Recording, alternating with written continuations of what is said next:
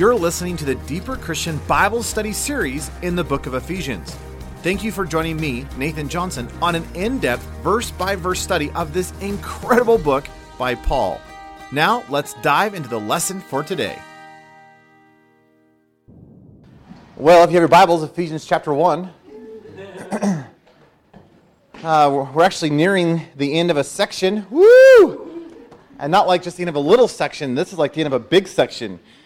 So this is an exciting day. We should go out for ice cream. If someone will pay for it, we'll go. We'll do it. Anyway, Ephesians chapter 1. We've been walking through the blessing section over the last several weeks. And again, that blessing section starts at verse 3, goes down to verse 14. And just as a quick reminder, the whole blessing section, the whole impetus of this blessing section is that everything that you need for life and for godliness is found in one single place: Jesus Christ. And as Paul begins to list these blessings, again, he's not giving a comprehensive list, because there's obviously more blessings in Scripture than just his list here. But as we begin to walk through this list, it's so amazing to me that every single blessing that God has for you, found in this passage, every single blessing that Paul's articulating finds its fulfillment in Jesus. In other words, you don't get Jesus plus this little blessing, you get Jesus, which becomes the fullness of the blessing. Which is an amazing reality, that if I need peace in my life, I don't go after Jesus and say, Jesus, could you give me some peace? Really what I need is more of him, because he is the Prince of Peace. If I need joy in my life, I don't need Jesus plus a little bit of joy or a pill called joy. Right? God's not going to give me a tablet called joy and I pop it in. I'm like, woo, finally got some joy. Right? If I ask God for joy, what does God give me? He gives me Jesus, who is the fullness of my joy. And so I begin to recognize then that every single blessing that God has for me is found in one place. Which means if you have the one thing, Jesus, then you have every single blessing that you need. That I don't need anything outside of him. Which is just a great thought. So could I give myself to one single purpose? Could I give myself to one single end? Could I delight myself in one single thing, which is him? And the moment I do that, I begin to experience the richness of the fullness, because I don't need him plus something, I just need him. Now, we've been walking specifically in the blessings that we have in the Spirit, which is verse 13 and 14. Now again, these are blessings, and again, we categorize it by the Spirit, because the whole tone of the passage is the Spirit stuff. And again, the blessings of the Father is verse 3 through 6. Blessings of the Son is verse 7 through 12. But as we're walking, again, it's not, how would I say this? It's not every single blessing, whether it be the Father, the Son, or the Spirit, finds its fulfillment in Jesus. So it's not like the Spirit has special blessings. He's like, woo, I got a special one outside of Jesus. No, it is the Spirit of Jesus, right? We call him the Holy Spirit. And so what is he going to give me? He's going to give me the fullness of him. He's going to guide me into all truth. The Spirit of truth is going to guide me into all truth. And who is truth? Jesus. So you get that idea here in the passage. So what I want to do this morning is again, read verse 13 and 14, and then kind of, we were walking through this last week, but expound on this a little bit more. So Ephesians chapter 1, verse 13 says this: In him, speaking of Jesus, you also, after hearing the word of truth, the gospel of your salvation, and after believing in him, were sealed with the promised Holy Spirit, who is the guarantee of our inheritance until the redemption of the purchased possession, to the praise of his glory. Oh, what a great passage. Now, last week we were looking at the beginning of verse 13, which says that after hearing the word of truth, the gospel of your salvation, and believing in him. And again, we were talking about this idea of the fullness of the gospel. What does it look like to apprehend? What does it look like, as Paul says here, to hear the word of truth, but not just hear the word of truth, but believe in it? And again, we were kind of talking about this idea that there's a dramatic difference between hearing truth and believing truth. That I can hear things, but that doesn't mean I believed them. Right? Classic example, mom comes up and says, hey, clean your room. Now, I've heard it. But she comes back an hour later, and she goes, excuse me, were you not listening? I'm like, no, I can tell you exactly what you said. In fact, I diagrammed that sentence. I have a piece of paper here that has your exact statement, and I have all these details about the tone and the inflection and all that you said. And she's like, you missed it. I'm like, no, I heard it. See, look, I can prove to you I diagrammed the sentence. Look, this is the verb, this is the subject. I heard you. And this makes no sense, right? Because she's like, no, you did not hear it. You heard it, but you did not hear it, kind of stuff. And again, the same thing is true with truth.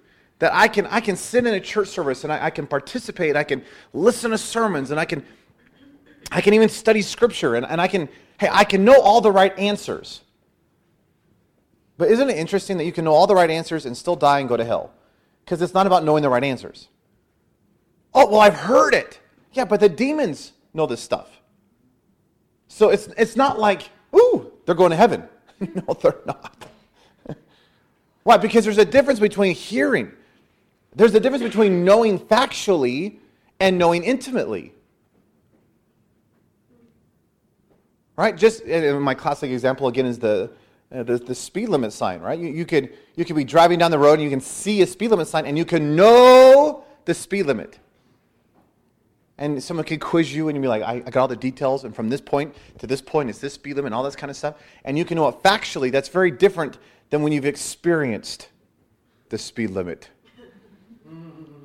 And some of us know what that means. But did you recognize then that there's this idea in the passage that hearing, though you need to hear, in other words, you'll never believe unless you've heard. So there's a truth in that. But how are you ever going to, I'll say it this way, hearing, though you need to hear to believe, hearing is insufficient. Because as Paul says, you do need to hear it, but you need to take a step beyond that and you need to believe it. And again, their believe is not a mental assent kind of a thing. It's the idea of if you're falling, I push you out of an airplane and you're falling in the sky, and I throw a parachute behind, and you're seeing this parachute float next to you, and I say, do you believe in the parachute? And you're like, yes, I do, it's right there. That's not going to help you. Because you're still going to, right? As the cartoons would show. Right? That's not going to help you. Well, what does it mean to believe? Believe actually has the idea of to make your way over to the parachute, right, somehow, and you grab the parachute and you put on the parachute, and now you are embracing the parachute. Why? Because it is your means of salvation. It is your sole means of life. It is your sole means. That's this idea here. So you begin to understand then that I do need to hear so I can believe. But hearing is insufficient because I actually have to put on that truth. I have to embrace that truth. I've got to not just esteem the truth, I've got to apprehend and live in that truth.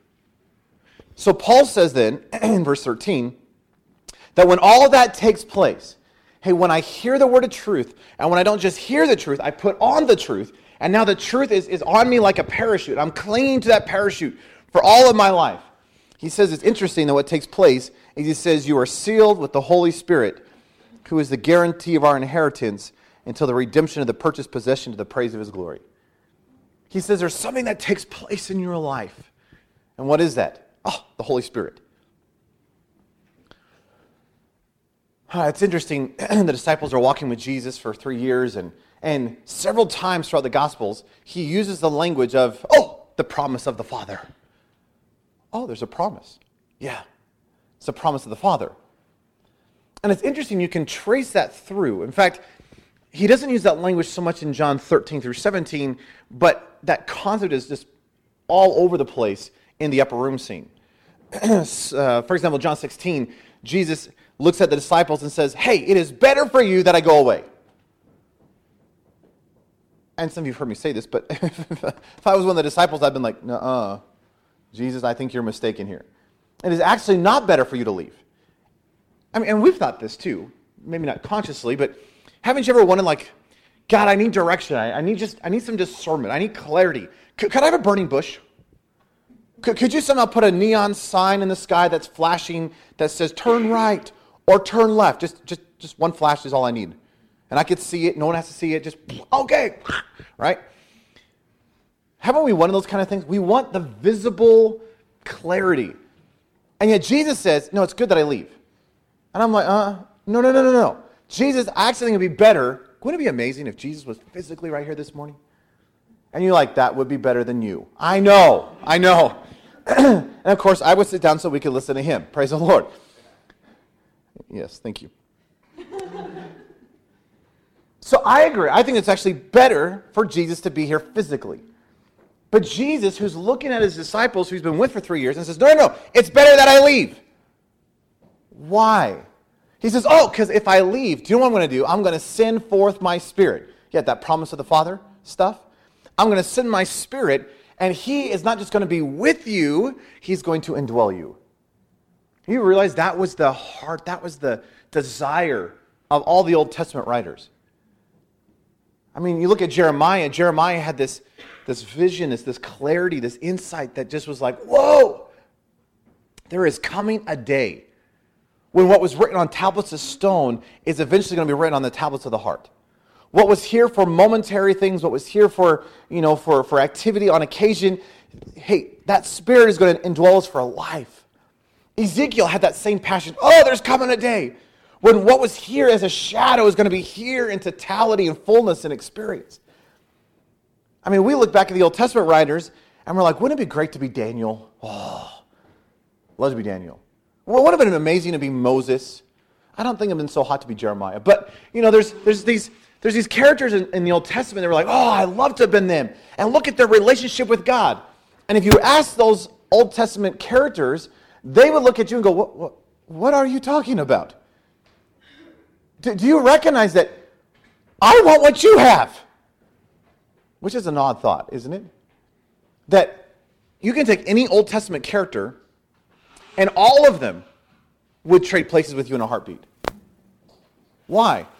Because what we get to experience in the fullness of the Holy Spirit. And yes, it's not that the Holy Spirit was absent in the Old Testament. He was there, but it's like he was there for activity, or he was there for a word, or he was kind of popping in, popping out. He wasn't there for life kind of stuff. David, the yearning of David's heart when you read the Psalms is, whatever I have here in this momentary thing that I have and I don't have, I know there's coming a day when it's going to be in totality and for life. You realize, according to Jesus, what we have after Pentecost is better than what the disciples had when they were walking with Jesus around the Sea of Galilee. And I'm like, whoa, wouldn't it be amazing for Jesus to be here? Jesus is like, no. It's actually better that I leave. Excuse me, He's like, no, you don't understand. If I leave and I go to my Father, then I'm going to send forth my Spirit, the promise of the Father. And that promise of the Father, the Holy Spirit, is going to come and he's going to indwell your life, and it's going to change everything. As William Law said, the cross wasn't merely the purchase of forgiveness. It was for the purpose of Pentecost. The reason the cross forgives your sins is not just because God wants to forgive your sins. He does. But the reason he wants to forgive you of your sins is so that he can inhabit you. He wants to indwell your life. So isn't it an amazing thought? Here's Jesus, and he looks at his disciples, and he says, I'm going to send the promise of the Father to you to inhabit you. And that's better than me being here physically. Now, it's an exciting thought that when we get into the eternities, you realize we get both. That we get to be indwelt by the Holy Spirit, and we're going to talk about this in just 1 second, but not just indwelt in the fullness of that sense, but we're also going to have the physical Jesus.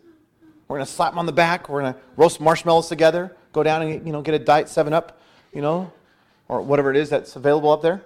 Right? We are going to experience the fullness of both the indwelling and the physical presence of the King, which is exciting.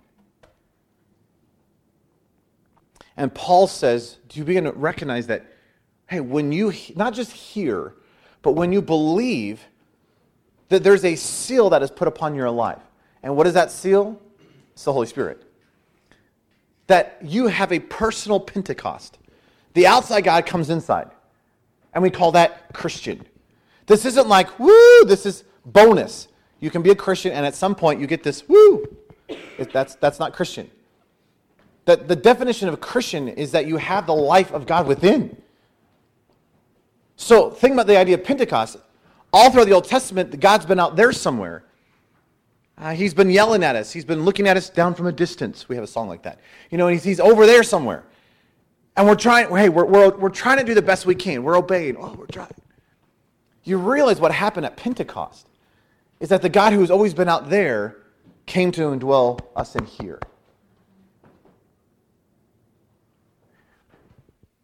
which means that there are two people in here, which is not schizophrenia, for clarity's sake. Right? But there are two people. There's Nathan and there's Jesus. It's his Spirit, the Holy Spirit, living in here. It's not that the Holy Spirit just sits in my heart and watches blood pass by, right? And he's like, isn't this wonderful? I have a new little home. That's not what we're talking about. When we say accept Jesus into your heart, we're talking about, hey, let him have your life. Hey, let the whole consumption of your being be him. That he is to be the totality of your life. It's awesome. And now I'm not living my life for him. He now wants to live his life in and through me. And that is the crazy shift that took place at Pentecost. Because no longer is it me and my own effort and my own wisdom and my own talent trying to serve God. Woo, isn't he lucky? This is God has come to indwell my life, and now he is worshiping, now he is serving, now he is acting through my life for his purpose, his plan, and for his glory. Now, I'm not passive. Please understand that. I don't go passive, and I'm just like, whoo, God, if you want me to do something, do it. And he grabs my arm, he's just like, hey. I'm like, don't do that. Right? We're not talking about that. Make sense? We're talking about you and him are participating. You and him are coming together to pull off something. And again, I think one of the best pictures of that is, and it's probably inappropriate in this room, but it would be dancing.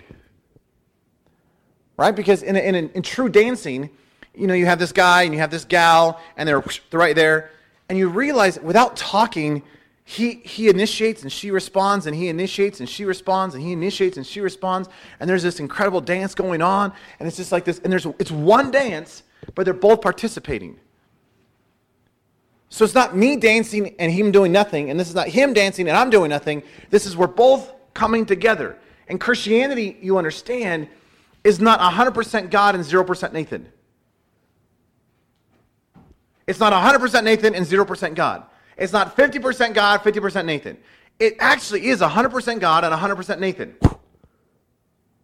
Now, I am to diminish. I am to get out of the way. I am not to be seen. He is to be lifted up. That's all very true. But I'm fully participating in this thing. Does that make sense? And now the Holy Spirit, God's been out there. He's come to indwell my life.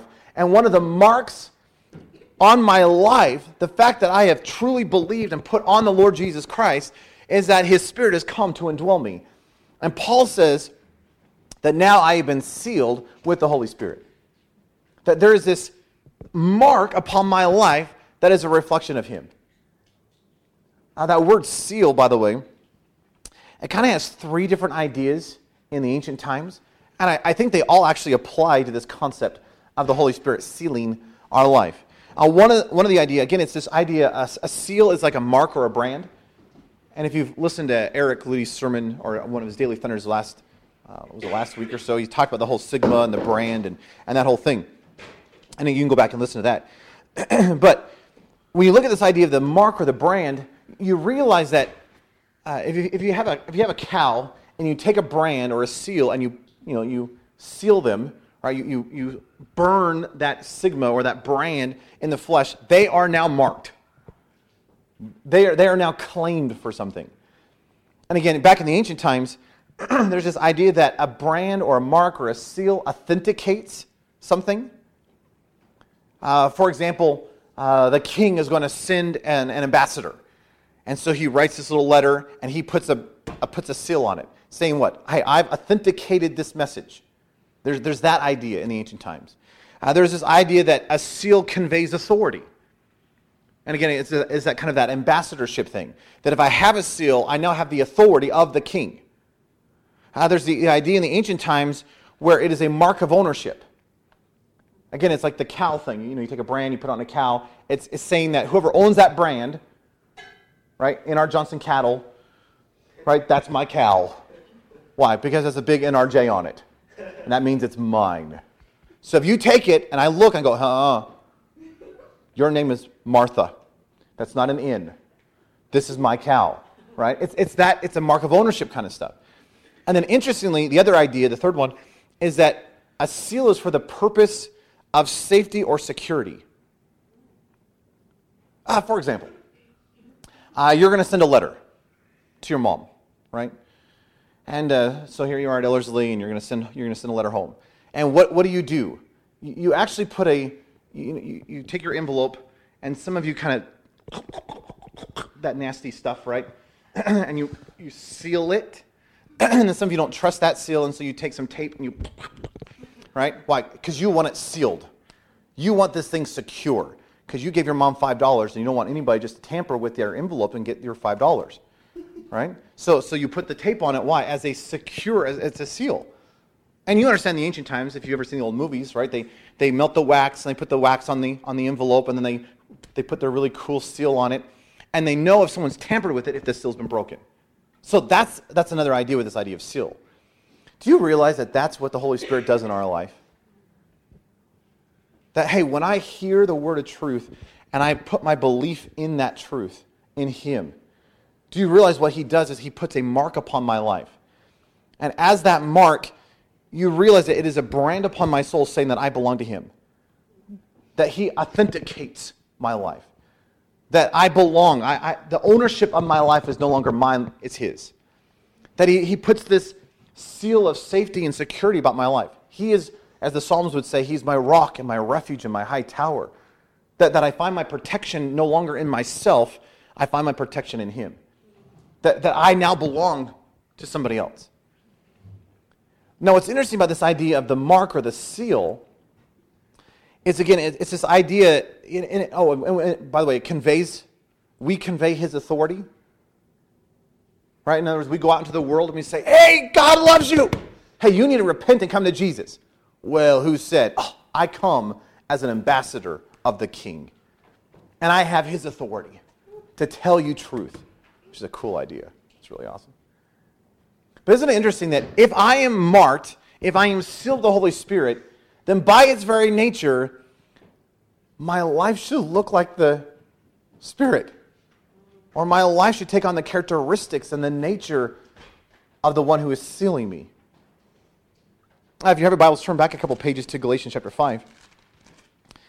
and I know we know this passage rather well, but I just want us to hear it afresh in light of the fact of what Paul is saying in Ephesians. In Ephesians chapter 5, verse 19, Paul's been talking about this idea that the flesh and the spirit are warring against one another. That there are two distinct marks upon someone's life. You're either going to be marked by the flesh, or you're going to be marked by the Holy Spirit. And he says in verse 19, Galatians 5:19, he says, now the works, or if I may be so bold and put the mark, the evidence, the seal of the flesh are revealed. What does a life look like that's marked by the flesh? Paul says, adultery, sexual immorality, impurity, lewdness, idolatry, sorcery, hatred, strife, jealousy, rage, selfishness, dissensions, heresies, envies, murders, drunkenness, carousing, and the like. Woo! So what that tells you then is if you have those things evidenced in your life, you're marked. How are you marked? By the flesh. Now he goes on, and he says in verse 22, but the fruit of the Spirit. Now, it's interesting that a lot of people in the modern church, we hear, the fruit of the Spirit, love, joy, peace, patience, kindness, goodness, faithfulness, gentleness, and self-control. I got to produce this.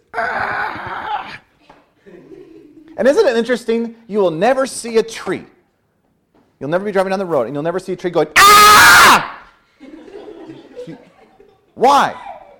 Trees don't do fruit, they bear fruit.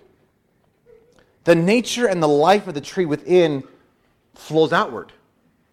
Do you recognize that in John 15 when it talks about vine and branch stuff, and you can say, what is the job description of the branch? And you can say, it's to bear fruit. No, it's not. In the passage of John 15, the job description of the branch is to abide. And as long as the branch abides in the vine, guess what's going to take place? Fruit. But you don't have to worry about the fruit, you worry about the abiding. Because as long as you're abiding in the vine, the life-giving sap of the vine flows out into the branch, and oh, look, fruit. And wouldn't it be amazing if the fruit of the Spirit were indeed fruits of the Spirit? That this is not something I have to grit my teeth and try to pull off. This is, hey, could I just somehow get so tight with Jesus? And may the mark of my life be that which is the very nature of the one who indwells me starts to exhibit himself through my life. And so obviously, if God, who is love, comes to inhabit my life, what should be pouring out of my life? Love. Hey, if the God who is the fullness of joy, Psalm 16:11, comes and indwells my life, what should flow out of my life? Joy. If the God who is the Prince of Peace, the one who has all peace, comes and indwells my life, what should flow out of my life? Peace. And the fruit of the Spirit is love, joy, peace, patience, kindness, goodness, faithfulness, gentleness, and self-control. Why? Because that's his nature. And I don't have to grit my teeth trying to produce the fruits of the Spirit. I just need to let him do his thing through my life. Now, I need to walk in obedience. I understand that. I need to respond to his movement in my life. I understand that. Hey, I need to choose to delight myself in him. Hey, I understand that. I need to press forward. I understand all that. But you realize that the true fruits of the Spirit is not something that I can produce out of my own ability. I cannot produce Spirit stuff by my own flesh. I cannot grit my teeth and somehow pull off Spirit stuff. So, if you look back at the Ephesians 1 passage, you get this concept then that not only does the mark of the Holy Spirit upon my life give authenticity and it conveys authority and it's a mark of ownership, it also provides safety and security, but you get this concept that if he's going to truly mark my life, what is that mark upon my life going to look like to the world around me? It's going to look like him. And so it's no wonder that Jesus looked at his disciples and said, oh, the world is going to know you because of your love for one another.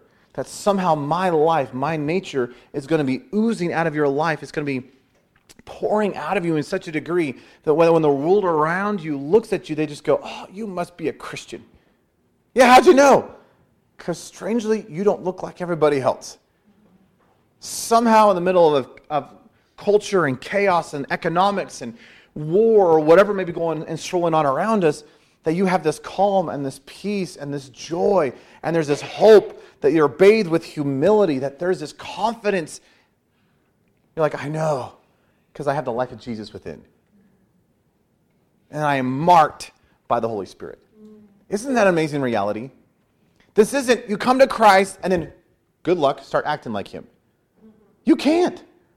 In fact, that's what the Old Testament has proven. That when you walk through the Old Testament, what you see is a whole bunch of people trying to live up to the standard, and everyone's failing short. No one in the Old Testament lived the life they were supposed to live. They all fell short. Jesus even said John the Baptist was the greatest that the Old Testament produced. And yet even he is the very bottom in the kingdom of heaven. That's a great thought. Why? Because the kingdom of heaven stuff is not a self-production. It's a spirit production in and through your life. Now, if you think that's good, put on your seatbelts. This is so awesome. Paul says, again in verse 13, after hearing the word of truth, but not just hearing, but believing in it, this gospel of your salvation, you're sealed with the promised Holy Spirit, which again is evidence in Acts chapter 2. But he says in verse 14, speaking of the Holy Spirit, he says, the Holy Spirit, who is the guarantee of our inheritance. Woo! Now, we've already looked at this idea of inheritance back a couple verses earlier. Where was it? Verse... where does it end? Verse 11. He says, in him you've received an inheritance. And again, we talked about back in verse 11 that the word inheritance has this idea of casting lots, kind of an idea. And that you have been chosen by him. And what is your inheritance? Jesus. And what is Jesus' inheritance? You. It's interesting as you get into verse 14, that word inheritance is a different Greek word. This Greek word has more of the idea of the fullness of your inheritance. The totality of the thing. Now listen to what Paul is saying here. He says, when you were sealed with the Holy Spirit, what happens is that Holy Spirit is a guarantee of our future inheritance. I think in the modern church we've had a misunderstanding of heaven. And it's probably all of our Southern Gospel songs that turned us wrong. But, the Southern Gospel song, I don't like Southern Gospel, but, the Southern Gospel songs talks about, the streets paved with gold and, we get mansions. Oh, we get a mansion. So endure through the hardship now because, one day you're going to get a mansion. By the way, that's not in Scripture. Hate to break that to you. There are streets of gold. But I've never once looked outside and went, woo, asphalt, woo, asphalt. And you'll realize that if we're paving the streets with gold, it's probably not going to be like, ooh, I'm going to take a chunk of that. I'll take it now. I'll take a chunk of it now. But it's just asphalt in heaven. And obviously it's beautiful and it's amazing. It shows the grandeur of all that. I'm being a little sarcastic, but I'm not trying to downplay it. But that word for mansion that the King James uses, it's really just the idea of dwelling place. And again, if you understand Hebrew culture, it's the idea that here is Jesus and he's going to prepare a place for us. And what's he doing? He's tacking on another room on the Father's house for you and him to dwell. It's just a beautiful, beautiful thought. But again, I think we have this misunderstanding of heaven. See, I grew up with this idea of heaven where, these misty clouds are going to be all over the place. And we're going to be bouncing like on the moon. You're just bouncing from one cloud to another. And we're like, hey, right? Everyone gets harps, right? And as a little kid, it's like, that doesn't actually sound that fun. I just, for whatever reason, as I got a little older, it's more of the idea that heaven's going to be bonbons with no calories and eternal shuffleboard. It's just like, it's going to be fun, and we're going to laugh, and we'll have time with Jesus, and we're going to sing the Hallelujah chorus over and over and over. And the evenings we're going to sit around a campfire and sing Kumbaya. You realize that's not the inheritance. That when you actually do a study of what the eternities are going to be, it is truly indescribable. It is so good. And it's so rich. But why? Because someone's there. Jesus. And I don't get an inheritance in terms of money. I don't get an inheritance in terms of prestige. I don't get an inheritance in terms of a new car. What is my inheritance? It's a person. And you realize that person has given himself via the Holy Spirit and has come to indwell me. And Paul says, do you recognize that the one who is indwelling you is a guarantee? Some translations say it's a down payment of our inheritance. That word guarantee, down payment, the best way to think of that is like buying a house. Right? You're ready to go buy a house, and so what do? They say, you like to buy this house? That's great, that's wonderful. You're going to have to put 10% down for this house. That there's an earnest money is more the idea. But again, what is the down payment? It's I put something down to say that I am going to eventually I'm going to pay the whole thing. I promise I'll pay the whole thing. But I'm going to put a little bit down now so I can experience it, but it's coming. Make sense? Do you realize that the Holy Spirit is our down payment? The Holy Spirit is our 10%. So you're telling me there's more? Yes. I don't know how to describe this well enough, but do you know how good life can be with Jesus this side of heaven? I mean, look at Christian history, and you just see these phenomenal movement of God throughout history. Wow, look at how God used that individual. Wow, look at how God used that person. Do you realize that the very best that someone can have this side of heaven is still but a down payment of the fullness that you and I get to experience in the eternities? So let's hypothetically presume if you give 24 hours a day, 7 days a week for the rest of your life, and you are experiencing the fullness of the fullness of the fullness that you can this side of heaven. Let's say maybe you can get to 10%. I'm just picking a number, but let's say it's 10%. Two thoughts.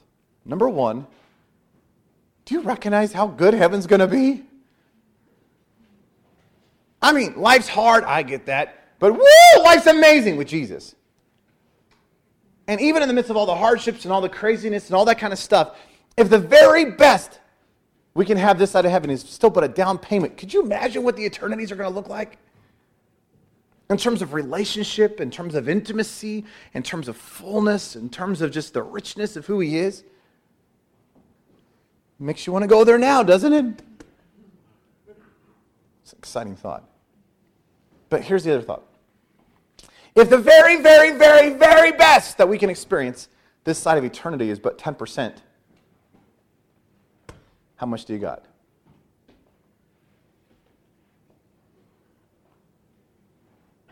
I think most in the evangelical church today is probably, and I'm talking North America, I'm guessing most of us are squeaking by with 1.5%.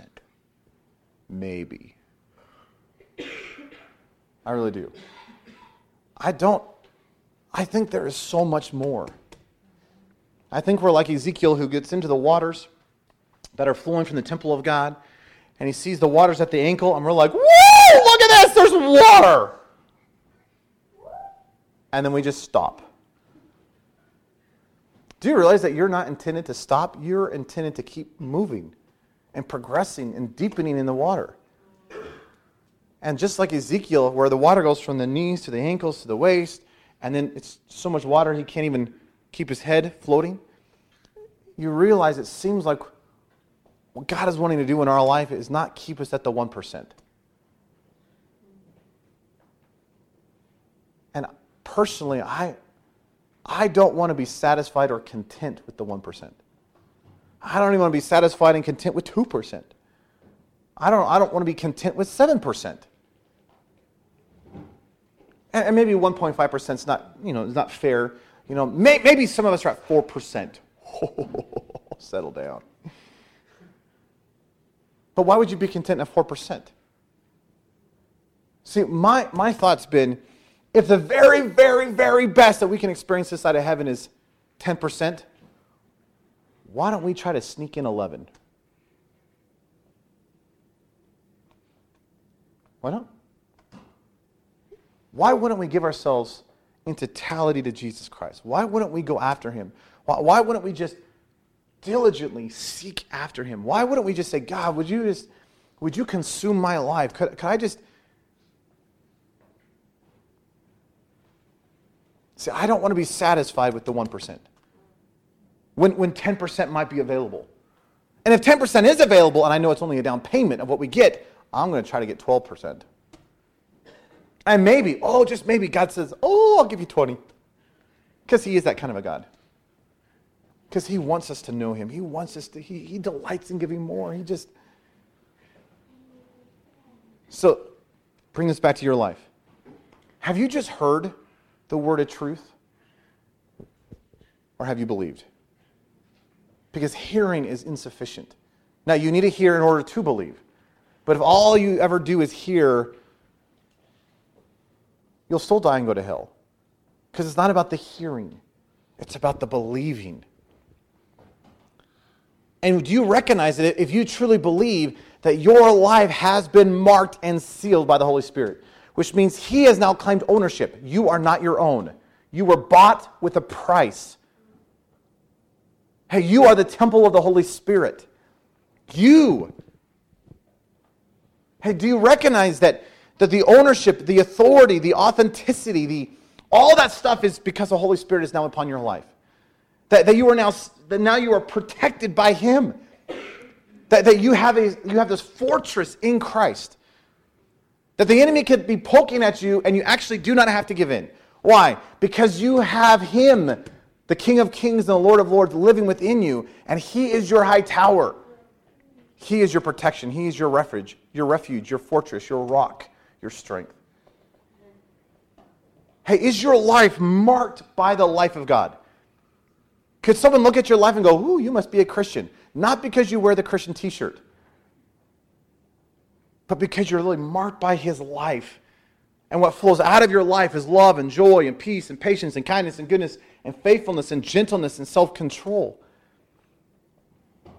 Do you have a heart to pursue him? Are you delighting in your inheritance? Isn't it a great thought that you don't have to wait till heaven to experience inheritance? You get it right this very moment. But don't be content with what you have. Go after him.